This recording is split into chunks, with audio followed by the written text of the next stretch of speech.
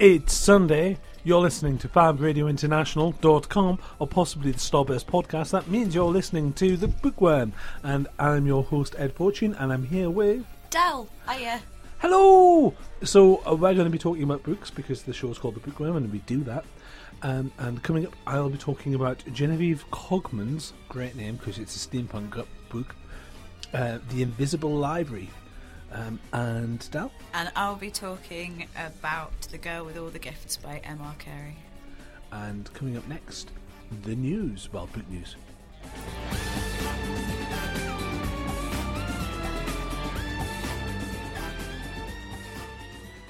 Across the world, 24 hours a day.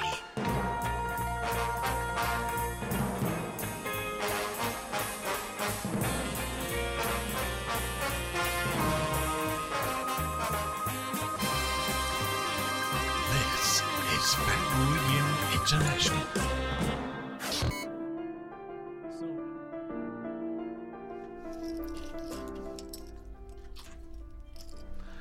So, the start of the show, in case you've never listened to us before, and if so, where have you been? If you haven't listened to the show before, even if you have, you can contact us on social media via Radio Bookworm. Go onto social media, whatever it is, type in Radio Bookworm, you'll find us. So, the BBC are to adapt a Robert Galbraith novel. Who's Robert Galbraith, you say? It's J.K. Rowling wearing a mask. In disguise. With a hat on. With a hat on. In case you've forgotten, J.K. Rowling tried to release a bunch of books in disguise. No, to be fair, she did release a bunch of books in disguise. And then some idiot and it was doing quite well, but I don't think it was doing as well as they maybe had hoped for. And then some idiot blabbed, and I've put that in speech marks. Good radio. Yeah, I thought so. Well, you see, I genuinely think, given the fact that she's a billionaire, that she probably just did it. You can yes, say, she is, but the individual publishers aren't, and they're probably on a bonus. Yeah, that's a fair just point. Saying. That is, in fact, a fair point. But obviously, we are speculating wildly and have no basis or facts. They were being well received, though, weren't they? Oh, yeah. Yeah, they were doing all right. Yeah. They were doing all right. They just, weren't Harry Potter levels, which I think is understandable. Yeah. Because that is just a, once-in-a-lifetime phenomenon. Yeah, that's a special. I do find it difficult to believe that, agencies that are all about exclusivity, and I believe it was a lawyer or some such, some legal professional who blabbed, and you're just like, surely your job is to keep secrets. You're paid money to keep secrets. So even if it's this is not a huge kind of world altering secret, this is not the sort of thing that you should just blab at a dinner party. But anyway, so yes, we can be suspicious about the whole way it's been handled. Anyway, the BBC, who are always keen to give you high quality content and also stuff that they can sell quite easily, are adapting a Cormorant Strike. That does sound like something that happens to an airplane. J.K. Rowling's Cormorant Strike will be turned. Detective novels will be turned into a series of BBC adaptations. I'm more excited by the Rivers of London adaptations that are coming, because they should be good. Please be good. Please be good. Please be good. I'm not that excited by more detective drama. If it was like a BBC TV series that was Harry Potter, Snape, the early years, something like that, then I'd be all over it. But her detective stuff, I've not read. I don't know that many people who have. Hence, maybe why it was blabbed. But yes, The Casual Vacancy will appear as a three-part serial in February. So they are just doing all of them. So they're just doing all of them, all the things with J.K. Rowling's name on. Could be good. Well, we'll see. In other book news, McDonald's has exceeded its book target giveaway. It's given away 22 million children's books. Well done, McDonald's. Well done, so can I just clarify? This is McDonald's, the Golden Arches fast food outlet. Yeah, that do free fruit on Fridays. Yeah, they're helping on the first world. of the month or something. So, yeah, essentially as part of the Happy Meals, you can get books. So, and as they're in the Happy Meals. Yeah. Oh, I thought it was like a community outreach thing. So, like, they were going places and like giving. Oh no, books presumably you've got to buy the product. Yeah. No, that's not really giving them away, then, is it? I think it's part of the whole kind of Happy Meals. Kobo offered free digital downloads of Happy Meals.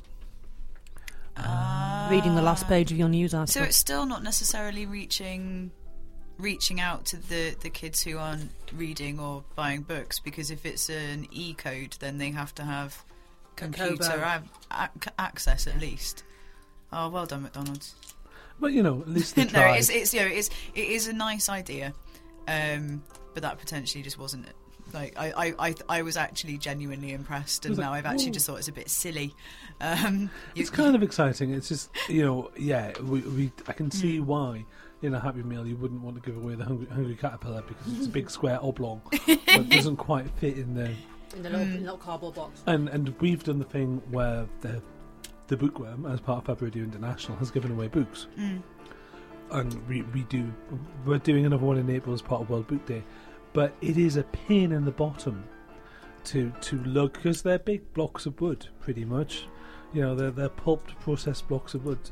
Moving books around takes up a lot of space and is difficult to do. But if it takes up space, I get that. But they're having the toys delivered. That's true. Anyway. The delivery is already happening. Well, they're a major toy retailer because of the toys. Yeah. Even though they're a fast food chain.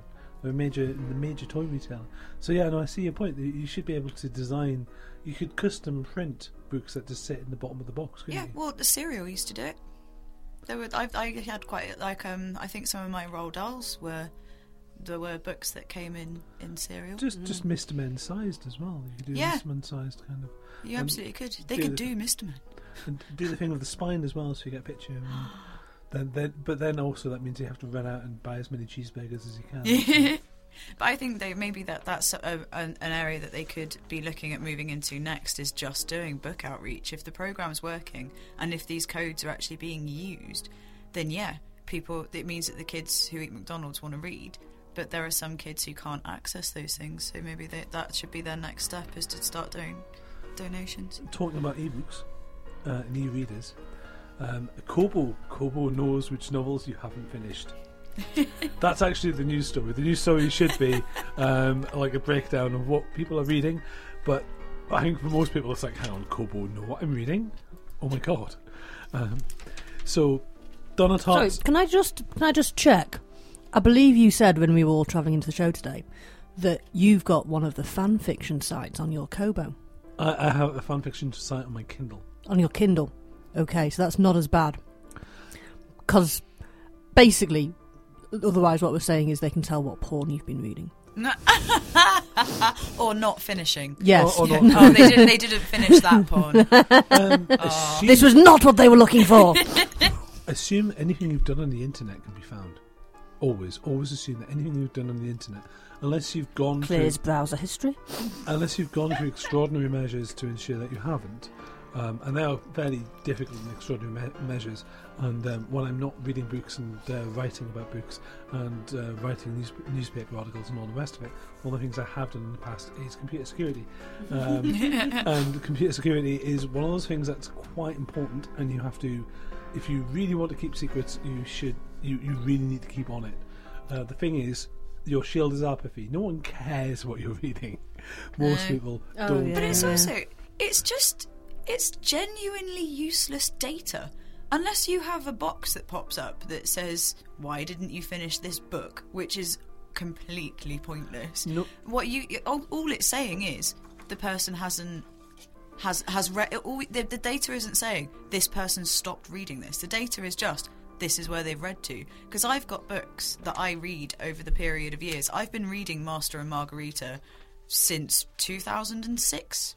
I'm still reading it. Like, it's not that I don't like it, and it's not that I'm not interested. It's just that I tend to read several books at once, and sometimes, some of them just don't get picked up for a long time. You see, I kind of disagree, because Donna Tartt's The Goldfinch was put down prematurely by 55% of ebook readers, which means that people bought it because it was Donna Tartt, bought it because it had lots of advertising and was well publicised, got halfway through, which is a decent effort. Halfway through, you've soldiered on there, and then you've stopped. So from a marketing perspective, I'd be sitting there going, well, okay, well, they've bought the book, but does that mean they're going to buy the next Donna Tartt? Are they going to sit there and think, well, I didn't finish that one, so I'm just not going to buy the next one? And therefore have less expectations. With large numbers, yeah, that kind of you can start to make assumptions, but Or just write half a book. Well, the rest of it, the recipe for ham. Because I mean, for all we know, like that could just be a massive holiday reading book, but it's the second or third book you take with you, and the holiday ran out. Yeah. And that's like large numbers of people don't finish their holiday reading. The other thing that it doesn't take into account for, and I certainly do this, is I will have the e-version and I will have the physical version. Yeah, absolutely. And I'll have the physical version. The physical version will sit in my bag, and I have no problem with leaving an actual real book on the side of it, on the pool side, while I'm doing stuff and lounging around. Because if I lose it, I lose it. It's £6. If I lose my e-reader, well, that's a whole catalogue of books I've lost. I've just lost the library. Yeah. So I'm a little bit more careful with. I'm very careful with books, gentle listener. Honestly, I am. But they do get, I do go through a lot of them, and they do get dog-eared. Being a bibliophile, you've broken my heart a little bit. The idea of if I lose it, I lose it. Because I get really attached to the actual physical story. It's like, this is the one that I fell in love with. This is the one that's taken me on this journey. It's you and me book. It's us against the world. I'll be sad, but no. compared to the potential, losing one book, that's a bit sad. Yeah. Losing a library, that will make me more than a bit sad. I think it's just because I'm not an ebook user, really. I have certain digital books. Like, I think when I read Jane Eyre, I did similar to that. I had Jane Eyre paper and Jane Eyre on my iPod, because it was just easier to get my iPod on the train. And then I was like switching between the two and stuff. But normally, I'm very attached to actual physical books. I realised my crazy book ladiness this week. I went to Waterstones to pick up a big Christmas present order that I had in, and then I was going to meet my friend on the other side of Manchester, and I was walking along, and it was quite crowded because it's Manchester. And I felt my book bag it basically got bashed, and I was like, someone's just kicked my books. And as it happened, and as I registered, the voice behind me just went, "Oh, I'm very sorry," and I just went, and I thought it was in my head, but it obviously wasn't, and I just went, "You've just kicked my books." Looked up, and the guy, like, hoodie, long hair, quite an alternative guy, the guy just went, "I've never kicked a book in my life." And I went, "Well, you'll always remember your first time, won't you?" And then just wandered off. But I kind of was, when you're like, I'm laughing so you don't feel bad, but they're not even for me, and I'm sad. You see, I do my best to try and look after. One of the hazards, I think, of reading lots of books and having sent stuff by publishers is the two books I have in my hand right now are both advanced reader copies. Which means, on the one hand, I get to read them before you. On the other hand, they are produced in a way that is slightly less robust. Yeah. So I've got a copy of The Iron Ghost, and the spine's bending. And the reason the spine's bending is because I've loved it dearly. I've read it really quickly, and also because it's not a commercial binding. It's not. So I should really look after them, but that means I can't go out of the house. So there is that is in my future, definitely. I have a special way of packing my bag if I'm taking actual books with me, so that they will never get hurt.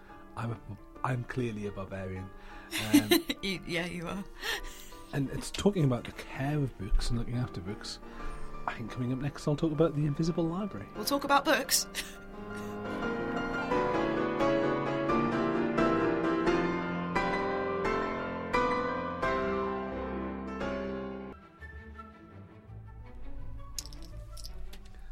Hello, gentle listener. Hello, crazy listener. Hello, listener. Anyway, I've got to stop using that gag. I was reading The Invisible Library by Genevieve Cogman, and I absolutely loved it. There's a very short review. How did you see it? Oh, I used my special librarian powers, because that's what this book's about. So, The Invisible Library is a pan-dimensional library that lurks between alternate realities. That's the setup. this vast library, huge library, full of all the books from all the worlds, not just one world, but all the worlds. And it's a force of order. So you have this huge library, and you have its agents, the librarians, who live there. And we open up in the book. Irene is disguised herself as a cleaner, and she's spent the last 2 weeks being unnoticed by essentially this very posh kind of Oxford University style institution. And she's a cleaner, and then she goes into the library, steals this obscure tome on necromancy, which is a bunch of essentially what I did on my holidays by EN necromancy. Grabs it, realises that probably this world being slightly magical has got the library itself charmed, grabs the book, runs out the door, the alarm goes off, obviously. This activates the building's gargoyles that then chase her. She does the thing of like, oh, I think they went that way, which lasts for about 2 minutes, and then there's a bunch of gargoyles and there's a bunch of students in their caps chasing after her as she runs around the corner, activates her librarian powers, and gets herself to the invisible library which lurks between worlds. And that's how we start. That's the blistering start. And there's this wonderful moment where she goes, gee, I do hope I end up somewhere in the library that I can get to easily, because the library is so vast that sometimes when people transport themselves in using their librarian powers, sometimes they just get trapped in somewhere that's like days or weeks or years away from actual civilization, like miles below in the basement, this sort of thing. And that's alluded to, but it doesn't happen because that would be a boring novel. So Irene is a relatively junior librarian, and she carries the mark of the library. What this means is that she understands a thing called the language, which has got capital letters. And it means all capital letters, or just the T and the L? Capitalised, okay. The language. Amazing. And the language allows her to tell things what to do. It goes in bold. She's talking in bold. Everyone understands what you're saying in the language, even though it's the universal tongue. And she can turn around and say things like, microphone turn off. This would be bad for me right now. Obviously, I'm not a librarian. You don't have the mark. I don't have the mark of the library. Hats move and this sort of thing. And the more she can tell things to do things that they're likely to do. So you can tell the microphone to turn off. You can tell the microphone to make lots of sound. You can't tell the microphone to go and dance because it'll just wobble a bit and fall over. It'll try. But the less likely the less likely the thing. If you tell people will do the thing, but it's not mind control. You can go and make me a cup of tea, and they'll be like, "Why am I making you a cup of tea? Hang on, what?" I mean, if you told me to do it, I'd just do it because I make people cups of tea all the time. If you didn't like making cups of tea, and be like, "Make me a cup of tea," they're like, "I'm making a cup of tea, but I'm not happy about this. I don't understand why." This sort of thing. So that doesn't work. Ed, make me a cup of tea. Later. So we've got so that's the setup. Irene is then sent on a very dodgy mission into a place that's infested by chaos, and she's like, "Oh, it's infested by chaos." The library stands for order, so she's like, "Oh, I don't like this whole infested by chaos thing, but it's part of my job." And there's two forces for order in the alternate realities in the multiverse: the library and dragons. Dragons turn up and just like, "Oh, it's a chaos infestation, burn." While librarians turn up and go, "Oh, it's a chaos infestation. We'll just turn that reality off and we'll try and pretend it's not there, or we'll avoid it." The more chaos, the more magic you have in the world. The more order, the more science you have in the world. When you get a mix that is a little bit saucy, what you get is steampunk. So this world she goes to is a steampunk world, which is full of fairies. There's a Zeppelin company. The Liechtenstein, I believe it's Liechtenstein. There's one of the comments where it's like, it's always either Liechtenstein or Belgium. Why is it always either Liechtenstein or Belgium? And the Liechtenstein Zeppelin company is basically ran by fairies. There's a fairy mafia going on there, and there's this one book that Irene is sent in to get, which is a book of fairy tales, obviously. And she's sent in with an office junior, another trainee. She's given this trainee, a nice, well turned out man, very charming man called Kai. who clearly has a mysterious past, almost in capital letters. You know, he's a young, broody gentleman with a mysterious past. One of those characters. Mysterious past man. As you can probably tell, I really enjoyed it. It's a blistering book. The writing style is, you know how sometimes the idea is greater than the actual the writing skill. Yes.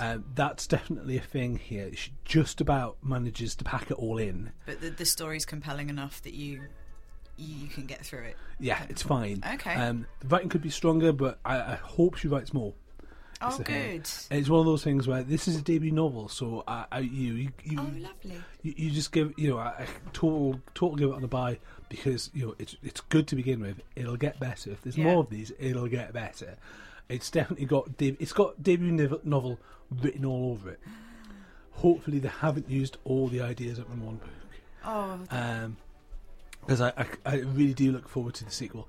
Very much, essentially, the first half is this half of it is this brilliant idea in this brilliant world. The other one is your standard steampunk style adventure with steampunk nonsense going on. So if you like giant clockwork robots, the Zeppelins, sinister fairies, cat burglars,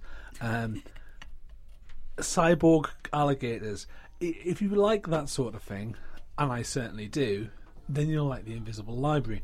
The concept itself is just strong enough. There's a little bit of, I get a little bit of touch of the role-playing game about it in certain points where you sit there and you go, hang on, that's a very well worked out power. That's someone who's clearly rolled dice. But George R. R. Martin plays D&D, so that's not really a criticism. It's just sometimes you can see the world building. I think we all get different inspirations, don't we? If that's where yours comes from. Great fun. Oh, and there's a Sherlock Holmes analogue as well, who's thrown in for good measure as well. Mr. Vale, he is very serious. But obviously Sherlock Holmes is a fictional character. Mr. Vale is a real person or something. I had an awful lot of fun. That's The Invisible Library by Genevieve Cogman.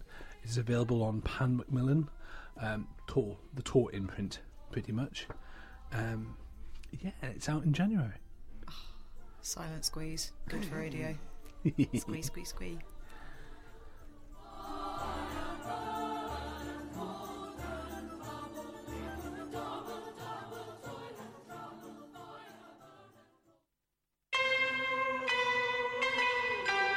Across the world,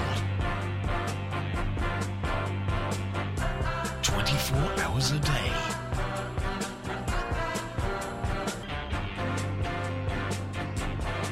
This is Fat Radio International. So, a bit of an interesting interview, this one. Myself and producer Al ran off to Wales last week to see this movie called, what was it called? The Hobbit? It was The Hobbit, yeah. Last Sunday. You probably haven't heard of it. But yes, we went to see it before you did. Because we're special. Not because we're special.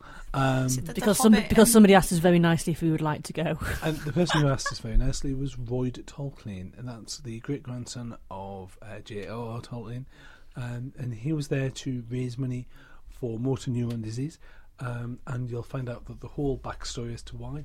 But we had a cracking time, and Royd is completely lovely. So coming up next, an interview with Royd Tolkien. Amazing. Embrace the alternative. This is Fab Radio International. So Royd Tolkien, welcome to the book. Thank you very much. So can you tell us a little bit about why we're here and the event itself? Yes, we're here. The main reason is my brother has motor neuron disease, and last year I put this event on with only a week's notice, so it was somewhere that he could travel to, local, and we thought we'd just, I've got a week to organise it, we'll throw a little thing together, make it a family and friends. I got a few gifts for the goodie bag, and then this year I thought, I've got a little bit more time, so I'll do something a little bit bigger and try and raise as much money as possible. It's to raise awareness for motor neuron disease, and it's to raise money for the Neurotherapy Centre, which is a local support and treatment centre, and also the Nightingale House Hospice. And those are unbelievable places that help and support not only people that need it, but also carers, and so it's really just to kind of give something back to them, because they help my brother so much, and are wonderful people. So.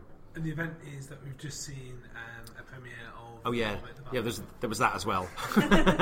Yeah, so I contacted Warner Brothers and asked if I could have permission to do a preview screening, and they said absolutely, and the filmmakers, Peter, Fran and Philippa, also agreed, and they know my brother as well, and you know, we both travelled to New Zealand and met Peter, and I've known Peter and that whole gang of fantastic people for years now, and so everyone was incredibly supportive. So I got the permission to show this Hobbit, the latest Hobbit, Battle of the Five Armies, and they did greetings before, some of the cast, and Peter did a greeting, and then I've got goodie bags that people wonderfully have donated. New Zealand companies like Whittaker's Chocolate and Icebreaker, and the publishers HarperCollins put some supplied some postcards and some books, and Warner Brothers supplied some Hobbit t-shirts, tons of stuff. And the silent auction is to raise money as well, and I had people like Ed Sheeran and Ian McKellen supply various bits and pieces. This will probably come across as quite a strange question, but what is it like to be a part of a legacy that pretty much founded an entire genre? Kind of unbelievable, really, because things like this, that you know, this event tonight, or the premiere that I went to Monday just gone in London, and the after party, all the stars and whatnot, it doesn't happen all the time. My life is a very quiet life, and actually, as it happens, my life is now spent caring for my brother with motor neuron disease. So that's what I do 7 days a week. So outside of that, when these things happen, it's not a usual occurrence for me, but they're great.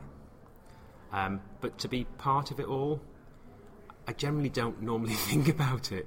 It's just, you know, it's always been there for me. So, you know, it's been there obviously before the films came along, and what the films have done have made it sort of much more upfront and public, which is fantastic. But for me, it's always been there, and it kind of, even though these films have ended, and it's, you know, it is one last time for this last film that's come out, you know, that has ended that journey, but then this still continues for me as well, and you know, it's a strange one. I don't, you know, it's like, I just... Is there anything of the Tolkien legacy that you would like to see done in a different way? Not necessarily a movie, but is there any other form of involvement that you would love to be, you know, connected to that particular legacy? You mean as in adaptations of different works? Well, that's a tricky one, because the only Hobbit and Lord of the Rings as the rights were sold, so there's nothing else that's been out there, and I may have my little secret wish list of things, but you know, I think we all kind of think that way as well, possibly, but whether it would ever happen is possibly unlikely, I would imagine. This is a decision that is yeah. Last time we talked to you, we were talking about a series of a kind of bucket list project. Where is that going next? What should we expect? So yeah, that idea is still there, and initially that was going to be something that, you know, my brother and I would go on, but he's he's really not very well now, so it's taken a bit of it's taken a back seat. He has drawn up a list of 50 things. No idea what's on that list. So, and I mean, the idea is to go to New Zealand, me to sort of face my fears as he faces his, and is facing his, every second of his life. So if I have to do a crazy bungee jump, that's fine. But I know what else he's done. I did the Ice Bucket Challenge.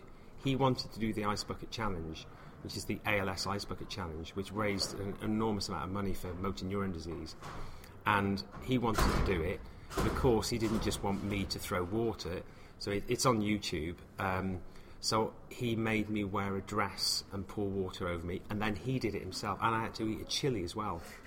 So I was just thinking I was going to throw water on me, and actually Mike, had his breathing mask off and did it himself in his chair. So it was amazing. What effect did the chili have? Oh God, it was horrible. I don't like spicy food, so I generally don't eat spicy food, and it blew my face off instantly as soon as I bit into it. It was horrible, and I was wearing a dress and getting water thrown over me, loads of water. But the idea of doing things like that, I don't care if it puts a smile on his face or does something. I don't care what if I'm a bit inconvenienced or it's out of my comfort zone. So what? Look at my brother, what he's going through. So So if I was a Tolkien fan listening to this and I wanted to do something for motor neuron disease, what would you suggest? There is the Motor Neuron Disease Association, which is they have a website, and any donations can go onto there. You can find their donations page on that website. It's raising awareness. It's people talking about it that spreads the news, and that ALS Ice Bucket Challenge was an unbelievable way of raising awareness in a fun kind of way, and all the stars that got behind it was amazing. So if people that are hearing this and don't really know anything about ALS or motor neuron disease, then a Google will give you that information, and you'll be able to find if it's in this country it's the Motor Neuron Disease Association. In America, there's another society, which any sort of Google search, and if it sort of touches you in the way that hopefully you would want to do something, then donate, because there's it's a very, very worthy cause. And if you saw or someone that's gone through this, how unbelievably heartbreaking it is to be completely locked and kind of unable to do a thing. And steering back onto the subject of books, what is it that you read and what is it that you enjoy? Now, I enjoy Tolkien, I really do, and I still, I read The Hobbit when I was about 9 and Rings when I was about 11, and and occasionally still keep reading them, and I watch the films, and it doesn't put me off reading the books, and that's wonderful, and other works, Father Christmas Letters, but other authors for me is Neil Gaiman. Massive Neil Gaiman fan, all of his books, can't wait till they get published, and the latest one, I think it was The Ocean at the End of the Lane, brilliant, knocked it out of the park. I also really like foraging, living off the land types of books, so and those type of cookery programs like Hugh Fernley Whittingstall, anything he's done, River Cottage series, anything like that really, so survival, living off the land, and some daft questions we tend to ask everyone. Yeah. I'm always intrigued to find out how they answer. So firstly, if you were stuck on a desert island and you only had one book for company, what would the book be? What's tough, blimey. One book on a desert island, it would have to be something practical. It would have to be some form of survival book, Ray Mears' Island Survival, that would teach you how to build a shelter and find fresh water. It would have to be something like that, which I read them anyway. Let's assume that we have a beer tree and a banana tree and a convenient hut. What else would? Oh my word! Some book that I would, as obvious as it sounds, I would probably have to take along a copy of Rings, because if you're in that environment, you don't want to be there, which I kind of would, I'd imagine after a few months of being on this island, if I'm going to be there for a long time, I'd want to escape, and what better way to escape than would be into the sort of luscious, rich landscape of Middle-earth through reading the books. And three very silly quick fire questions to end. All right. Firstly, Simpsons or Futurama? Simpsons. Elves or dwarves? Ooh, elves. Elves are hot. Not all elves, but... And finally, truth or beauty? Truth or beauty? Oh, I'm so shallow. Beauty. No, truth. Roy Toltley, thank you. Hey, thank you. And thanks for coming. No problem at all. Yeah, now go and donate. Yeah, already have. This is Fab Radio International.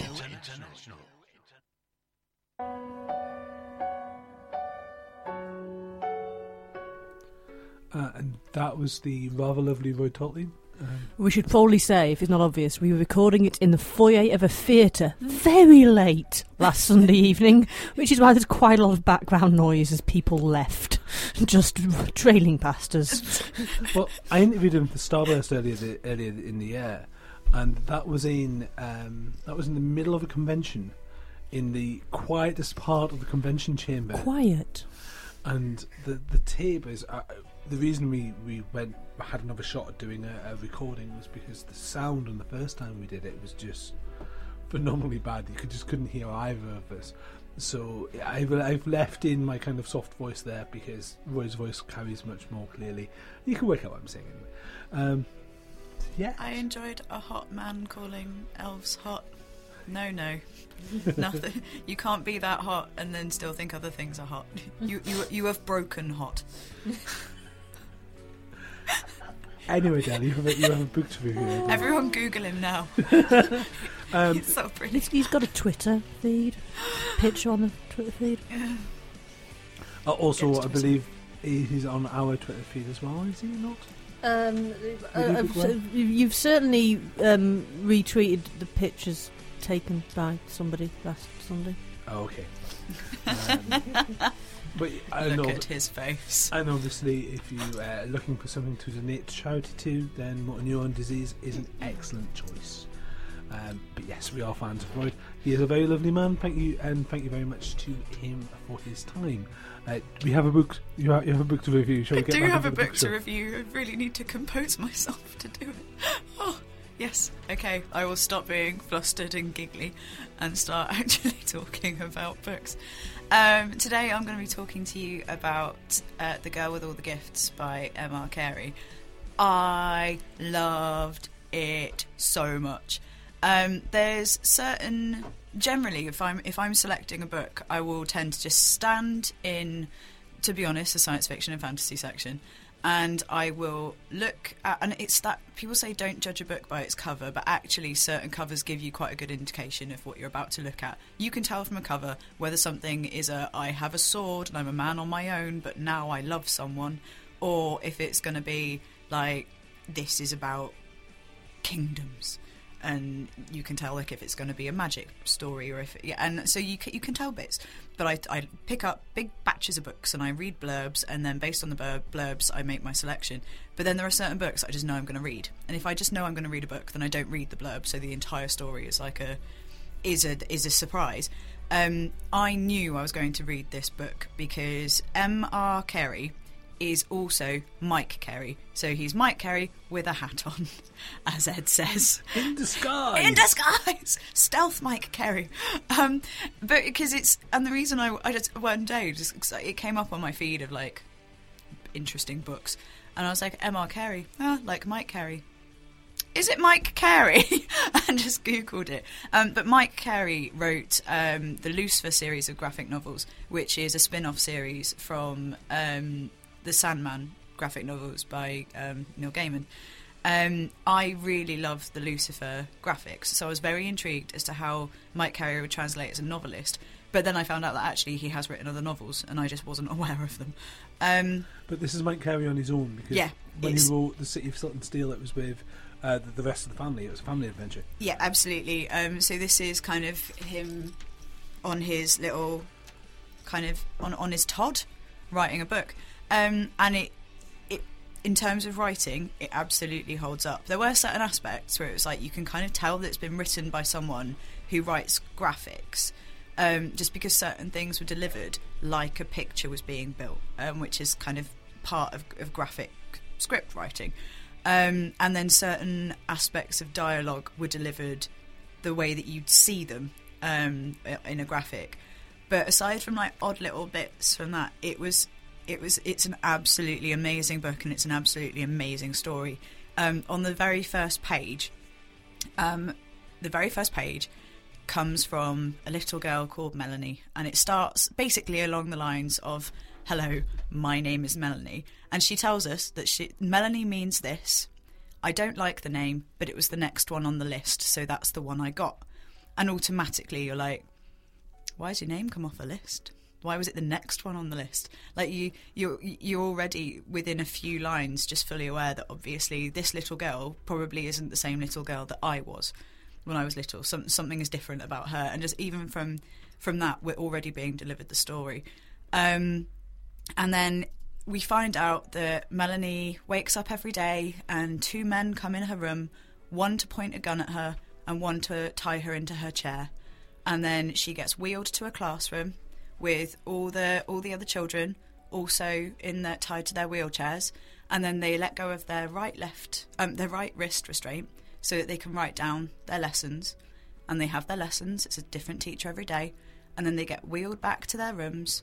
Two men come in, one so they can point a gun at them, one so that they can untie them from their chairs, and they do that every day. And they get fed once a week when some grubs get put on their bowls, and they get to eat their grubs, and then they have a chemical shower. And we basically find out, as we're going along, this little girl is growing up in a military compound because the world has died. We've encountered an apocalypse, and there's a few people left in the world, but most people are hungries, as they're termed. And I think it's a lovely new term, essentially, for zombies, because they are just hunger. That is what they are. There is no person left. They are just cravings that can walk. And it's really interesting. And it's a really good thriller. It comes from the points of view of kind of several people throughout, but some people don't actually get a point of view until quite far in. Because then the story just expands. An event occurs and it becomes a very different story. I thought we were going to get a story just about kind of the psychology of being a little girl in a compound, having a very interesting and very different life. But no, yeah, there is an event then, so the story changes.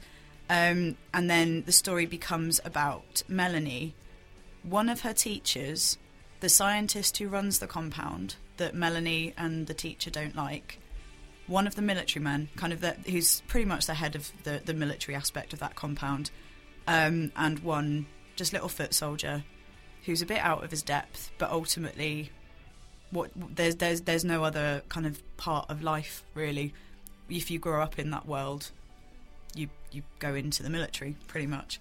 And it becomes their story, but ultimately it is all about this little girl. And the reason it's called The Girl with All the Gifts is one of her teachers goes through stories with them, and she likes to do a lot of Greek mythology, and Greek mythology is Melanie's favourite.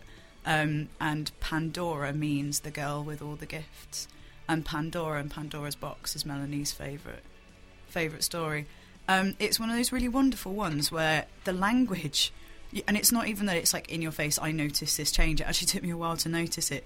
Depending on whose story we're kind of, whose point of view we're currently in, the language in the book is completely different. So when it's Melanie's story, it's child sentences and child's words. Later on, obviously, as she develops in the story, the language develops with her.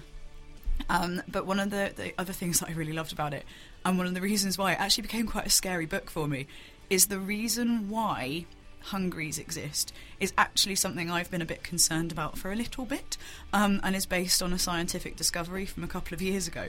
And so, when your head just goes, oh, but that's an actual thing that might happen one day. That's the best. Yay! Yeah, and it's so good. And it's one of those stories where it's a human story, but outside of a kind of a human world almost. And it's all about relationships and getting us to question relationships and question the things that we know, and kind of that whole idea of like your opinions about people can change. Like, change how you feel about someone.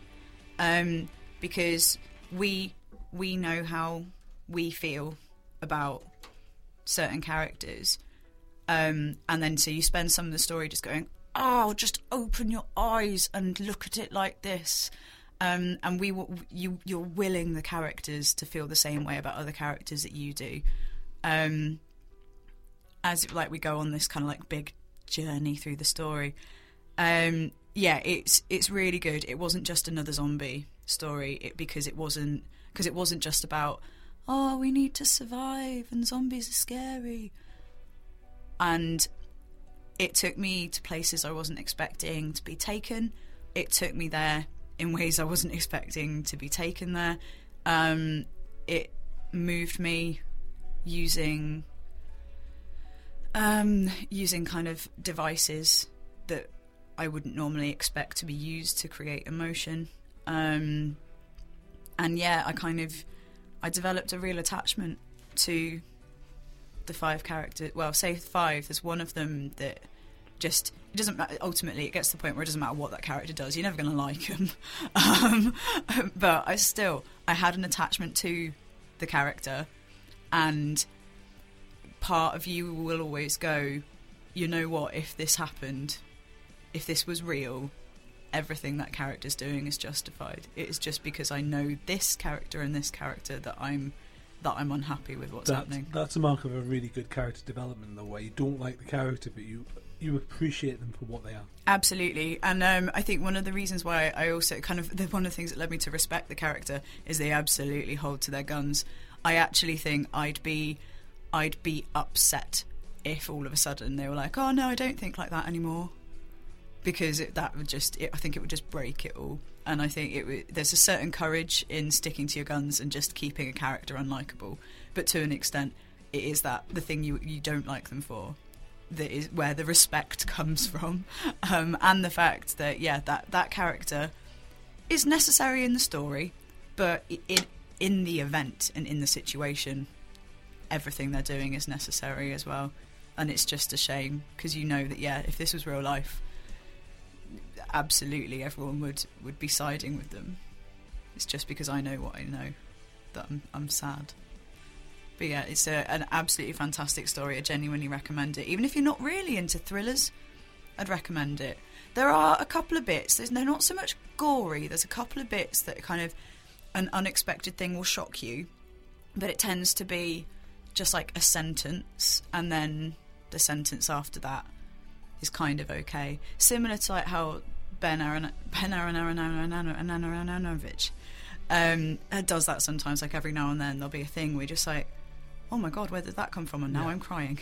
And so it can be that, but sometimes it can be like that sort of shock, but for disgust. But wonderful, recommend. And actually, I think if anyone's trying to think of interesting Christmas presents, said the C word. I think it's quite a good one if they're into sci-fi, if they're into zombie stories, or if they're just general thrillers. It ticks many boxes. So what's it called? Who's it by? Where can I get it? It's called The Girl with All the Gifts by M.R. Carey. And you should be able to get it in most bookshops, to be honest. It's been really popular. I know it has been part of the Waterstones book club, and generally the Waterstones book clubs tend to be stories that are readily available.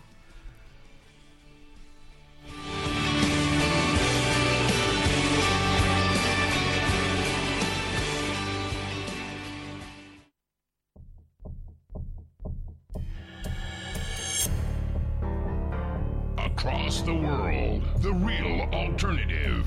FabRadioInternational.com.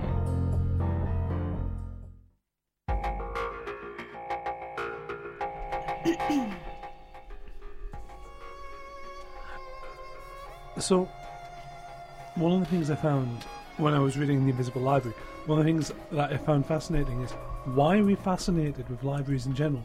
Because you have L-Space, you have the Unseen University Library, the Invisible Library. You have, it's almost kind of like because you don't really get that in movies. You don't get movies about movie studios. Occasionally do. There's a handful of video games that are about developing video games. There's not many comic books that are set in the comic book publishing world. There are books that are set in the comic book publishing world, but not many comic books. But you do get quite a few novels that are all about the love of books. I mean, Matilda is the one. Oh, Matilda. The one that. Much. There's a I can't remember the name of the novel, but there's a great urban fantasy one where the entire library is controlled by these horribly banal kind of little old lady monsters, and you go in to the kids go in to kind of like raid to get books and then to run away because the old lady monsters will try and stop them from reading. And it's essentially it's a normal library just with some really nasty librarians told from a kid's perspective. I can't for the life of me remember where that's from. But Welcome to Night Vale, of course. Oh yeah. Do the whole thing with the librarians, and it's like librarians are these horrible slithery monsters. We're saying horrible things about librarians. If you are a librarian and you want to get angry at the thing, I think the reason we're fascinated by them is summed up by what one of the boroughs in East London now calls its libraries, which is they're not called libraries, they're called the Ideas Store. And I think that's the point. Yeah, there's a certain kind of haunting beauty to any idea and kind of concept of library. Like the Silence in the Library, the Doctor Who episode, the two-parter. That story, I don't think, would be as powerful if they were in a museum, or if they like anything like that. It's the fact that it's a library, I think, that helps make that story what it is, and it's a very, very powerful one. It's totally worth the risk. I keep watching that story. It's like, yeah, okay, you've given that to the National Nevada. No, but it's worth the risk. Quick, let's. The thing I love about that is the implication that all the books are special editions published for that library, and it's a planet. Yeah, it's a planet. It's like the British Library on acid. That would be really bad for the books, surely. But they are John Rylands, the big beautiful library on Deansgate in Manchester. I think it was just a bit after that episode came out. They had like a Silence in the Library evening, and you could go and sit in the dark in John Rylands, watch the 2 library episodes, and then they took you on like a dark tour. Oh my God. And I was like, can you imagine just how amazing and terrifying and phenomenal and just it would be too much. But it was I was so excited by the concept, but the tickets just they just disappeared because that is a brilliant idea. It's a brilliant idea. I think there's also that thing where you have if you've been to like a proper archive building where there are the stacks. One of the things that I every time it always sends shivers up my spine is the sound of the stack machine. Yeah. Because obviously they're mechanical shelves, and to save space they're all stacked up against each other. So you press a button and you roll around so you have one lane so you can get into the stacks. Mm-hmm. And you have to lock it off, obviously, because if someone else doesn't know you're in there and they press the button, you get crushed to death. Hey, but they don't have that in the new Manchester Central Library. They have a little sign that says, "Please check." Please check.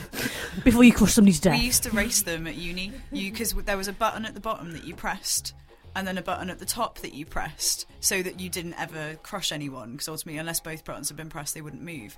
And we used to basically stand, so one of you would stand at the back with the button against the wall, and someone else would stand at the top at the opening of the stack, and you'd press your button, they'd press their button, and you'd have to run, and it'd be like, who can make it? Oh my God. It was so much fun. The periodicals have never seen such action. No. This is irresponsible behaviour, people, and we would not encourage it. Oh yeah, I'm not condoning it. But members of Keele University. If some sort of horror creature lurks out the books and you have to run, press the button and flee. Yeah. Because it probably won't get squashed and you'll get killed anyway, but never mind, that'll be fun. And talking about fleeing, I think we should do something very similar. Goodbye, I've been Ed Fortune, and I've been talking to you about books, so it's goodbye from me. And it's goodbye from me, Del, also talking to you about books. The Bookworm is a truly outrageous production for Fab, Radio International and Starburst magazine. Presented by Ed Fortune and Rebecca Derrick. Produced by A.L. Johnson.